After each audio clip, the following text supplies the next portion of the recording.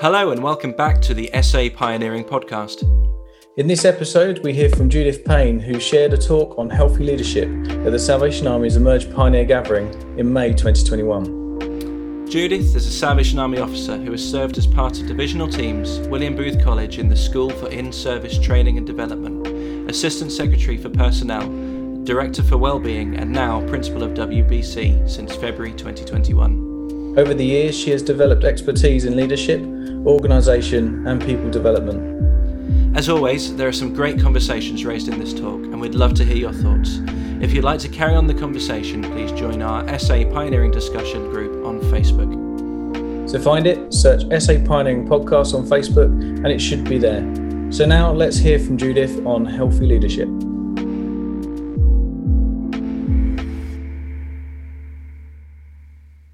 So everyone, Andrew suggested the title of healthy leadership, and I quite agreed with it. And then I thought to myself, really, in the midst of a global pandemic, healthy leadership? You've got a sense of humour, Andrew Vertigan, and I think that's true. And then actually, as I've reflected on it and thought about it, much more. This is so relevant for the now, so relevant for the now.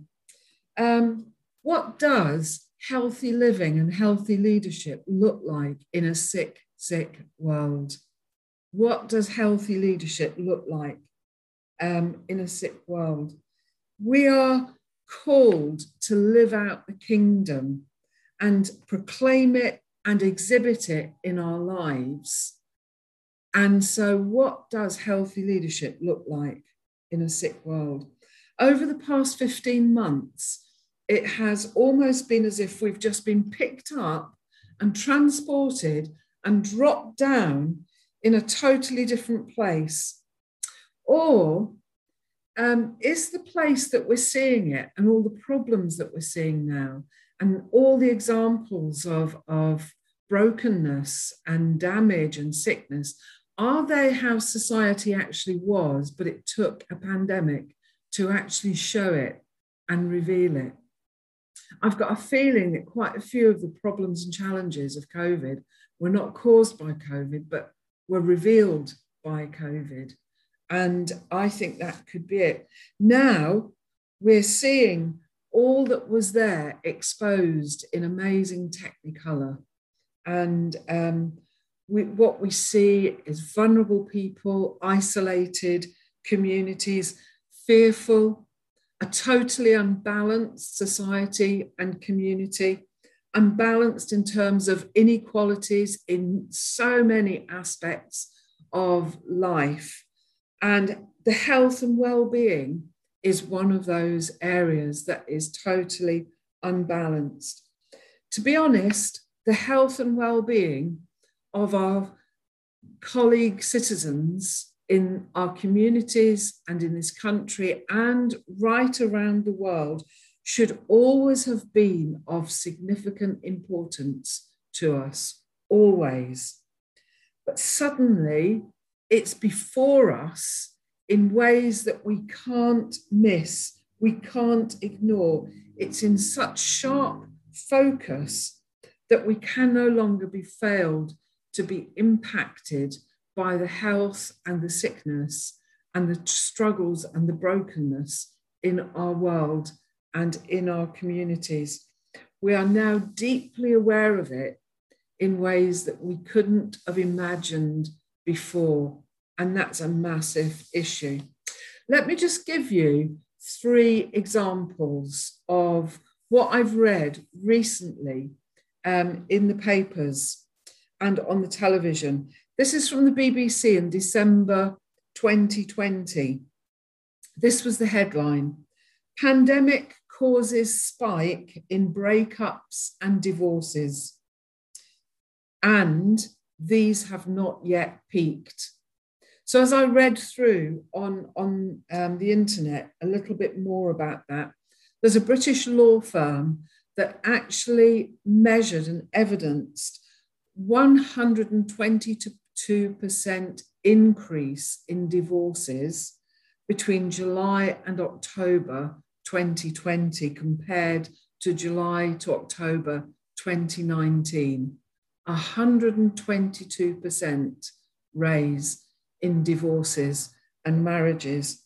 The same evidence has been identified right across the other side of the world in China, in the US, and in Europe and Sweden. Never have there been so many marriage and relationship breakdowns. Our relationships are sick. Domestic violence is higher than ever before, and the article said things can be expected to get a lot worse. Social disconnection and isolation at this level will go beyond what we can imagine, the impact of it. That's sickness in our relationships, December 2020. Then February 21, in the British Medical Journal, we read some very strange things, don't we? But the British Medical Journal, an article entitled Poverty, Health and COVID-19. And this is a quote: even before COVID-19, extremely disturbing trends were emerging in England. This was based in England, but I think it's represented around the whole of the UK. Growing child poverty, homelessness, food poverty led to an unprecedented rise in infant mortality, mental health problems, stalling life expectancy, especially in women in the poorest areas and cities, even before COVID-19. Since COVID-19, those on low incomes have been disproportionately affected by the impact of the pandemic. In fact, the worst affected are low-income families with small children. And evidence is that they have had to spend 40% more money having the children at home and in lockdown, whilst the higher income families with no children have saved almost 40%. Disproportionate impact on people in our community. And so those already struggling struggle more. And it says the long-term impact will affect the poorest in increasing health inequalities throughout the UK, and the most devastating outcomes are yet to come. We can expect poorer children to be impacted even as they grow up, and we are expecting that when they become adults, they will fail to achieve the income that they might have done had they not gone through this. We're talking about lifetime challenges for these people. We need to be aware of this. That was February 21. April 21, in the Guardian newspaper, psychiatrists warn of record numbers of children and adults seeking help for poor mental health. We're in the grip of a mental health crisis. 80,226 more under 18s were referred for treatment to Mental Health England in April to December 2020 than in April to December 2019. Did you get that number? More than 80,000 more under 18s. The actual figure was over 370,000 under 18s were referred for mental health treatment during those few months.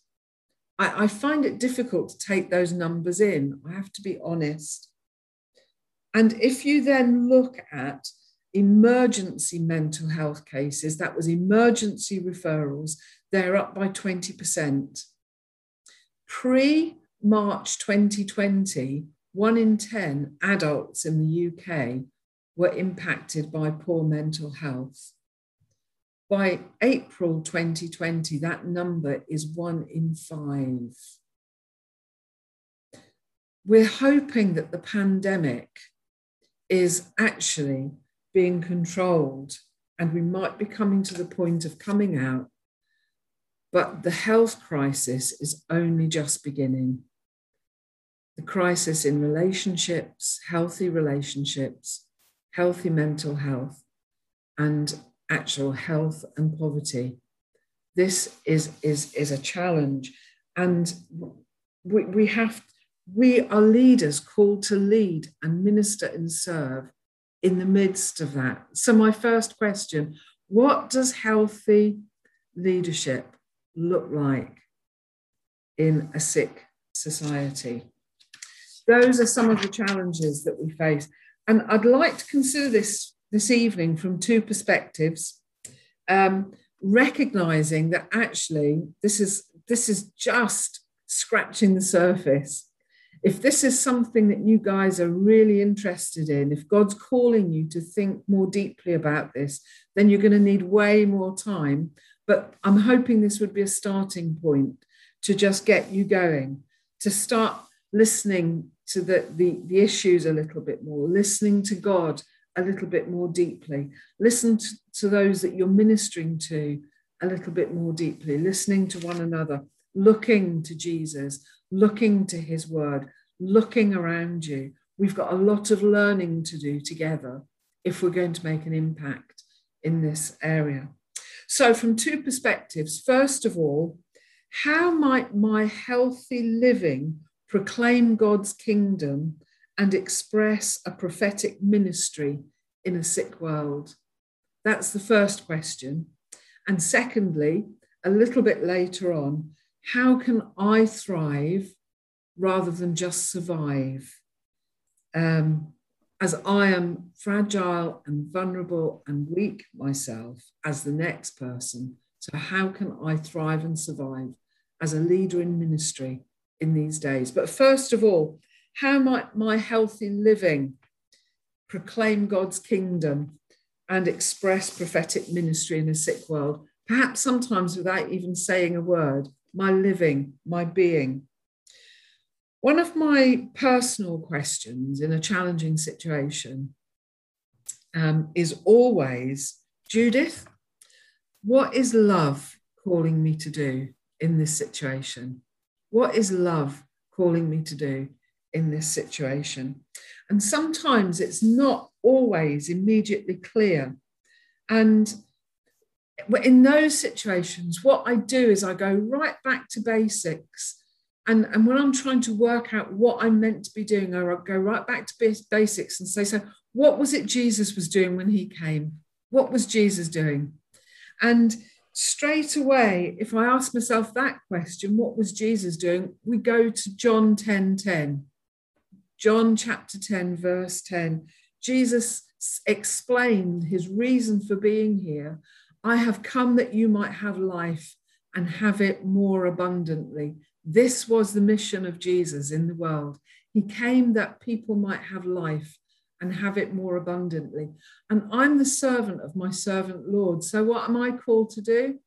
I'm called to actually manifest a kingdom whose Lord is able to give life and give it more abundantly.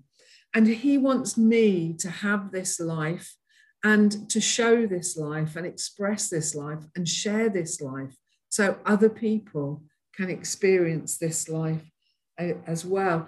And of course, that is one of the first marks of mission, isn't it? The first mark of mission, to proclaim the kingdom of God. And I think and I believe that in this matter of life in all its fullness, our living this life is part of the proclamation of the kingdom of God. All Christians, we're called to live out the life of Jesus in us.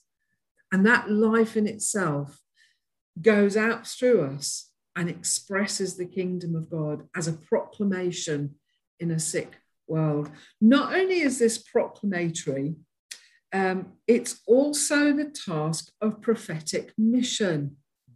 So Brueggemann says prophetic mission, the intention of it is to nurture, to nourish and evoke a consciousness and perception alternative to the consciousness and perception of the dominant culture around us.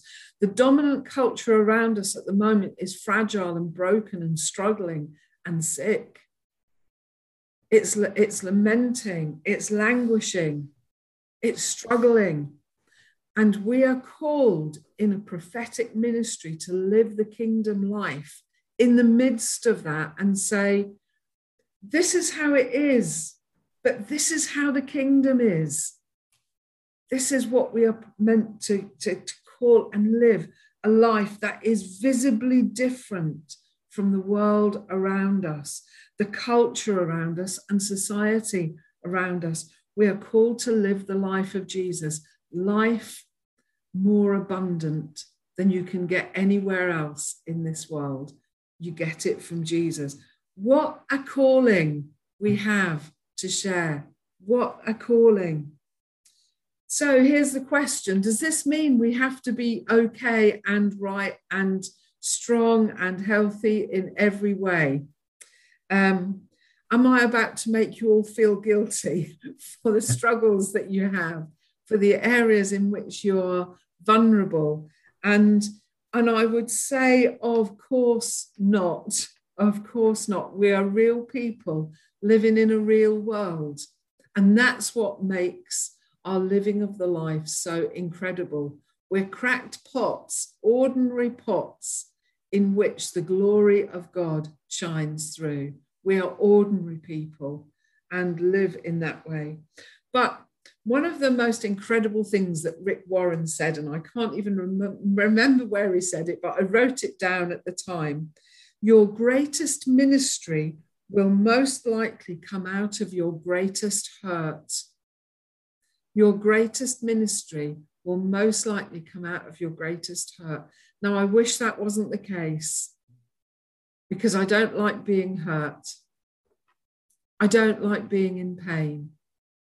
But in his loving and wonderful and imaginative economy, God enables my greatest hurt to provide an incredible, great ministry for his kingdom's sake. That's something I couldn't do on my own, but that's something that God does in me and through me. You see, in the kingdom, broken bread in the hands of a broken Lord provides redemption and healing for a broken world. Isn't that a wonderful thing? Broken bread in the broken hands of a broken Lord brings healing and reconciliation and redemption to a broken world in ways that are beyond our imagining. I've said this so many times. I used to think God used me despite my brokenness. And then I discovered a wonderful truth, that God uses me because of it. Broken bread in broken hands. We break, we bleed, we hurt, we get sick, we get fearful. And when we put our broken selves in the hands of a broken Lord, he blesses us and he uses us and he gives us for the sake of a broken world, for the love of his people. He gives us health beyond what we can get in our own strength. He gives us life beyond what we could ever manufacture in our own power. He gives us light that shines in the darkness, light for the world, and it comes through the life of Christ in us. We are called to live healthy lives in the midst of a sick society. And as we live out his life and his light and his health in a broken and dark world and a sick world, our lives make a difference. They proclaim the kingdom and they are prophetic in their exhibiting of God's love. Anne Frank, a young woman, said, a single candle can both define and defy the darkness. A single candle can both define and defy the darkness. And I say, how much more will the light of God shining through us do over and above that? It bursts through the darkness. It cuts through the darkness. It gives light. It gives hope. John chapter 1, verse 4 says, in him was life, and that life was the light of all humankind. The light shines in the darkness, and the darkness has never overcome it. Great, great words. And in 2 Corinthians, it says, what we preach is not ourselves, but Jesus Christ as Lord, and ourselves as your servants for Jesus' sake. For God, who said, let light shine out of darkness, made his light shine in our hearts to give us the light of the knowledge of God's glory displayed in the face of Christ. And that's in the context of Moses, when he went up to receive the law, came down from the mountain, and his face was shining so much he had to cover it up. But we, with unveiled faces, allow the light of Jesus to shine through us in a wonderful way. So that is our mission, our proclamation, our prophetic ministry, to live the life of Jesus in all its abundance in a sick world, to let his life and light be seen, that others may find healing and blessing through us. Now, I think I've always got too much to say, and we need to go, and I need to let you have the opportunity to discuss this. So basically, first of all, just before you go, I want to say, in a world where marriages are sick and broken down, we are called to live healthy marriages. In a world where relationships are in schism and disconnected and struggling, we are called to engage in healthy relationships. In a world where mental health is falling down and anxiety and stress and depression is going up, we are called to live out the shalom of God in our being, so that a strong sense of peace grounds us in kingdom life, at the same time as we are able to talk with vulnerability and honesty about our own struggles and help people to see how we deal with them, and example getting help when needed. In a world where physical health is struggling, we are called to live out our lives by making healthy and good choices with regard to our own health. No wonder the governments have been talking to religious leaders all over the country to encourage them to live healthily, get their vaccinations, encourage their communities to do likewise. And in a world where people are desperate to find meaning and hope, we are called to live out healthy faith. Not faith that's blind to the need of those around us, but healthy, living faith.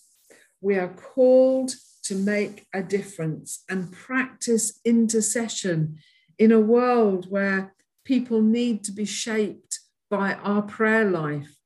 Moses, every time he went to the tent to pray and talk to God, the whole of the people of Israel, hundreds of thousands of them, went and stood by the door of their tent.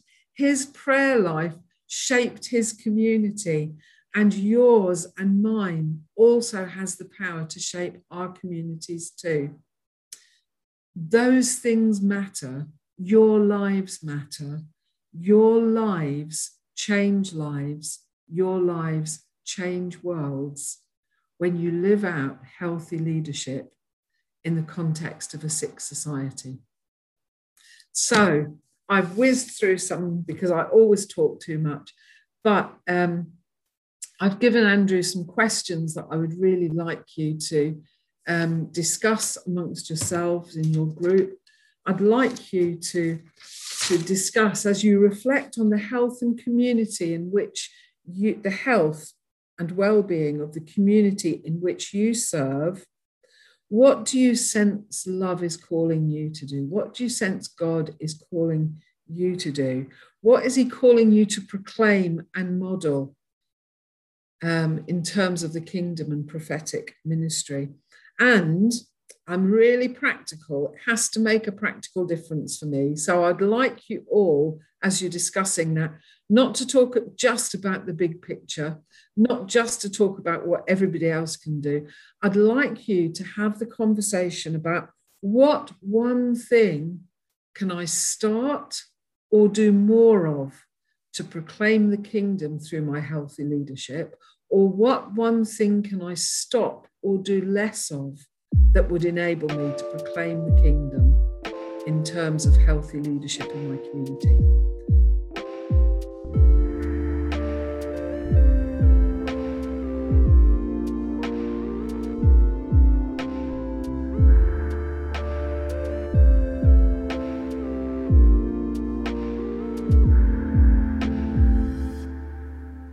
So we think about healthy leadership in the midst of a sick world.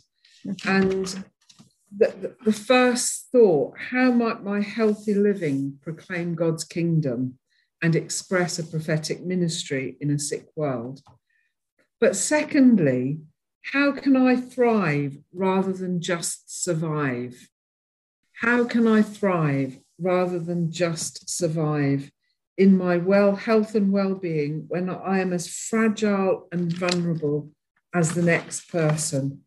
And this is quite a challenge, because I think in our group, somebody said in the first session of lockdown, we seemed to cope a little bit better than we did in the second. And I think we here at the college, I think we did really, really well last year. But when we ended our second lockdown, we were already tired. We'd given our best shot for 9 months. We'd put all of our energies into it. And suddenly we're in lockdown again. And it's challenging. It's difficult. It's not easy. And this whole idea of John 10:10, how can we actually live it? How can we live it? One of the things that I always think of when I think of John 10:10, and anyone who has been on Rhythms of Rest, which is a well-being retreat, which we got going when I was in the well-being department, will know that one of my favourite Psalms that's always linked to this John 10:10 is Psalm 23. Because when Jesus spoke to his community, he spoke in a way that they would have made connections and they would have thought about. And he said to the people that he was the good shepherd in John chapter 10. I'm the good shepherd. And immediately he started talking about the good shepherd. His Jewish audience would have thought back to all of the Old Testament things that they had been taught about God as the shepherd and the king as the shepherd, and the Psalms that they would have learnt by heart as an oral community, telling one another the stories of God. And Psalm 23 would have come up. And I'd like to read that to you because I think it's such an important thing for us to be aware of. I'm always very sad that Psalm 23 seems to be a funeral favourite rather than a psalm that people turn to at the end of life, when it's the psalm that describes our life in all its fullness. So I'm going to share it. The Lord is my shepherd. I lack nothing. The Lord is my shepherd. I lack nothing. He makes me lie down in green pastures. He leads me beside quiet waters. He refreshes my soul. He guides me along the right paths for his name's sake. Even though I walk through the valley of the darkest valley, I will fear no evil, for you are with me. Your rod and your staff comfort me. You prepare a table before me in the presence of my enemies. You anoint my head with oil, and my cup overflows. Surely your goodness and mercy will follow me all the days of my life, and I will dwell in the house of the Lord forever. The way that we live, John 10:10, the abundant life, is to live daily in the presence of the Lord who is our shepherd and in whom we lack nothing. This psalm is a stunning picture of life lived abundantly in God's presence, regularly being restored, regularly following his guidance, enjoying his provision, experiencing his favor, and being with him now and forever. This is how we live life more abundantly. In this psalm, God is the shepherd who walks beside us, goes before us, never abandons us, but altogether surrounds us. In relationship with the Good Shepherd, we lack nothing. He gives us life in abundance. When I read that psalm through, it seems a million miles away from our communities at the moment, doesn't it? Some of you might live in country places, but many of us live in towns and cities. And as I look out of my window from here, I see the Shard, I can see the edge of the Eye, I can see where they're rebuilding the station, Denmark Hill. It's nearly rebuilt. It's nearly got a new entrance on the other side of the station. And just beyond that, the Maudsley Hospital has built a new building. And at the side of us, if I was to be able to stretch out of my window and look, I would see the car park that's flattened where they're going to be building the new THQ building. And just over the road is the helicopter pad where the patients are brought in to King's College Hospital. It is always on the go.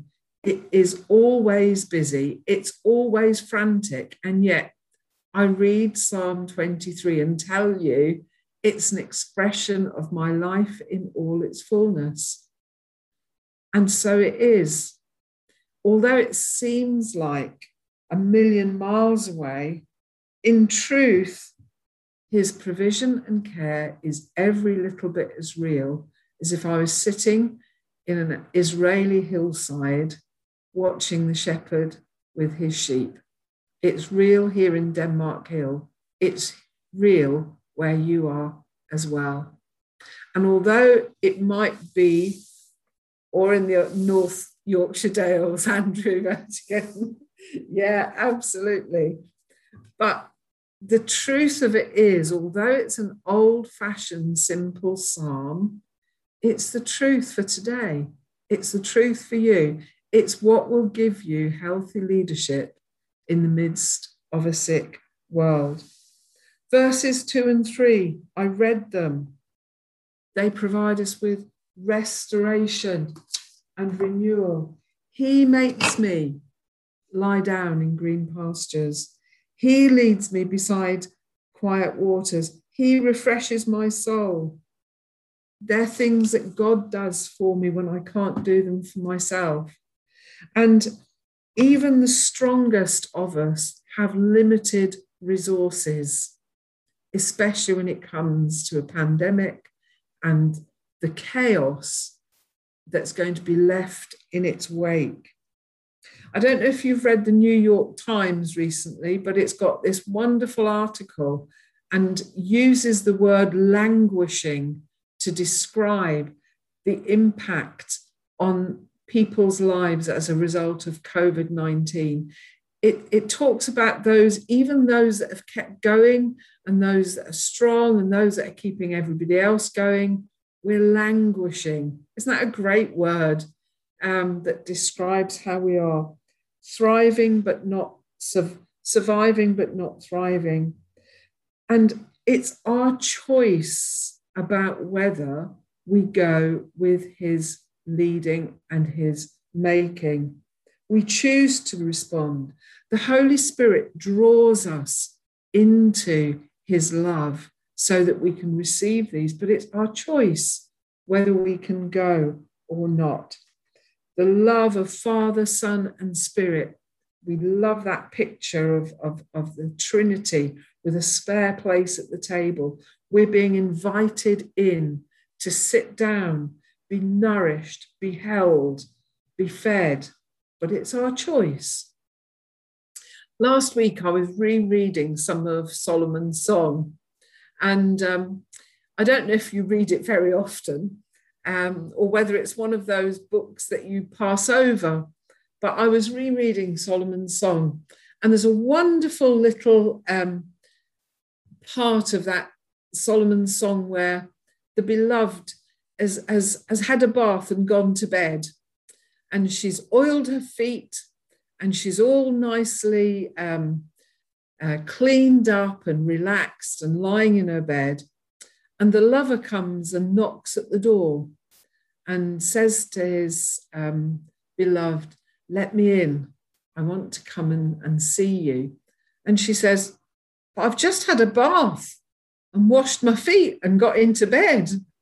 And I'm not sure if I want to get up and mess my feet up and get out of bed." You can imagine it, can't you? It's sort of like a funny little thing that goes on between couples.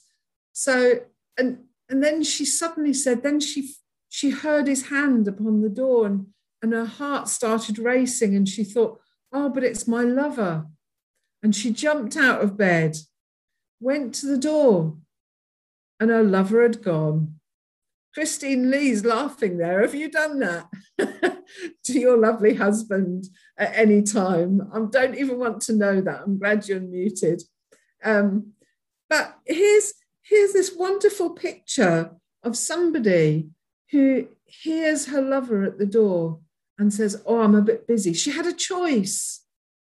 And she gets up and he's gone. And it is a picture, I think, of what happens to us sometimes.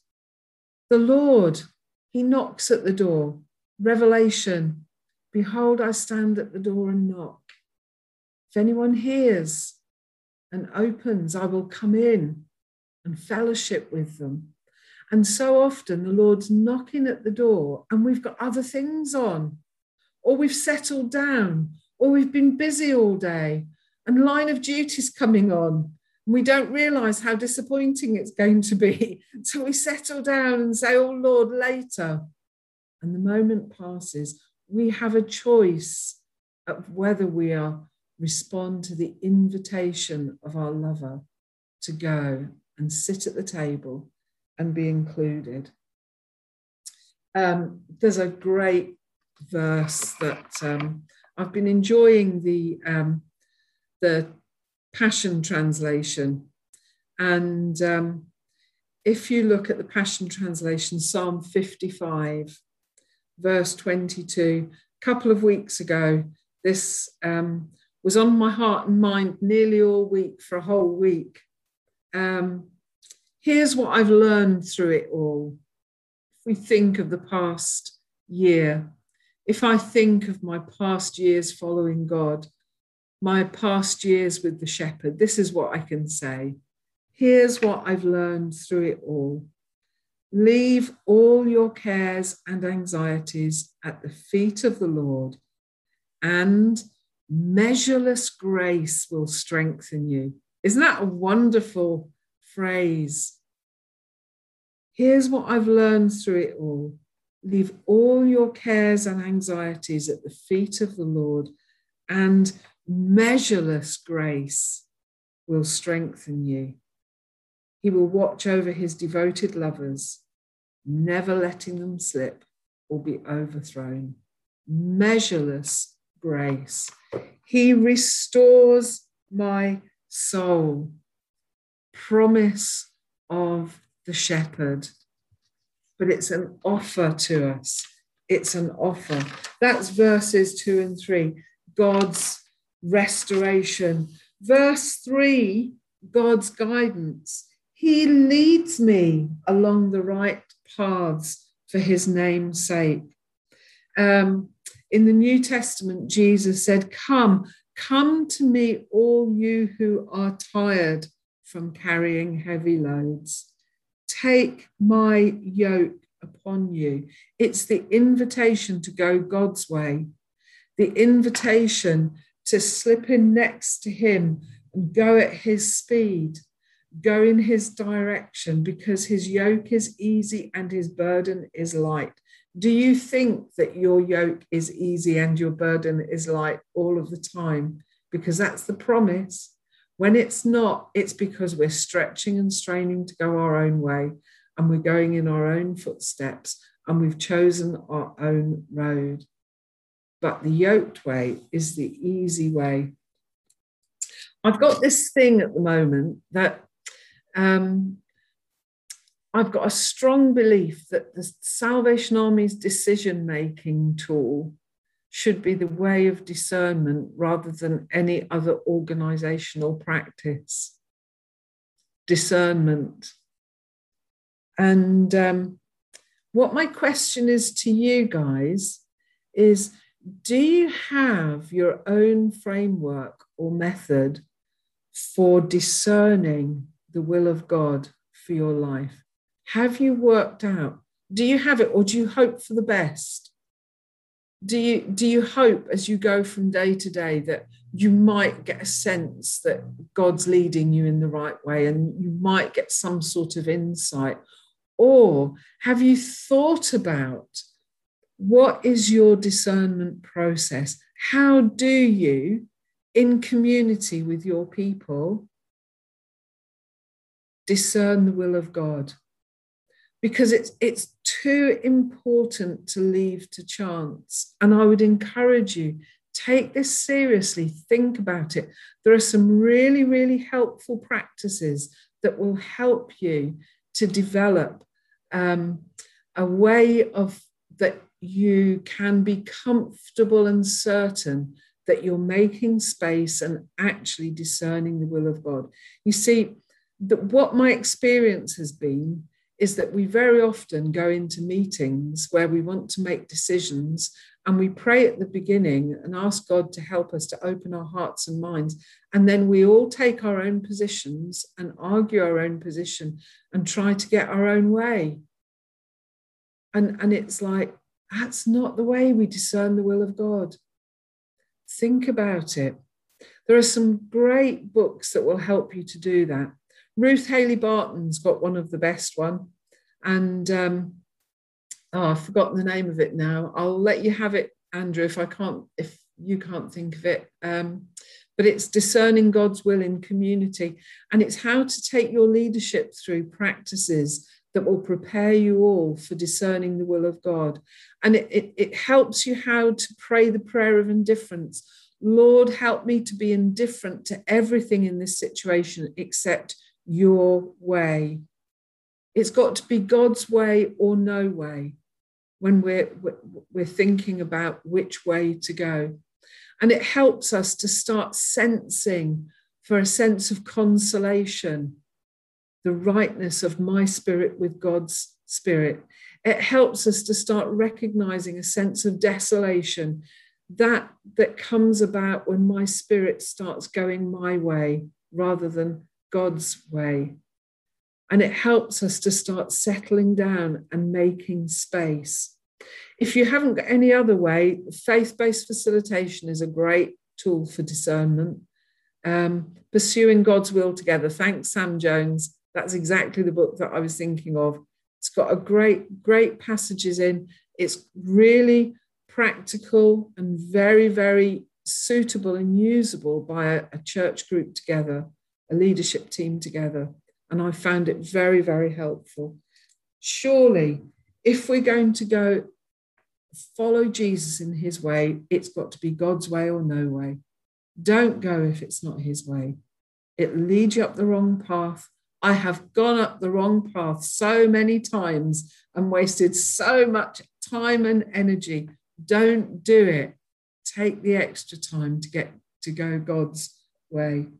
Verse 4 reminds us of God's presence. So that's God's restoration, God's guidance. Verse 4 is God's presence.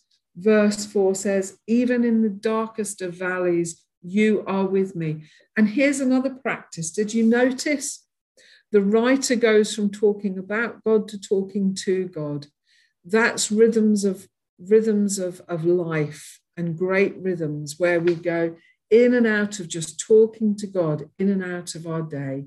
We're in practice, we're talking about him, we might be thinking about him, and suddenly we're in a situation we need to be talking to him. It's a wonderful experience. The more we walk with the Lord, the more we get used to doing that. And I would encourage you to do it. Psalm 46, 1 and 2.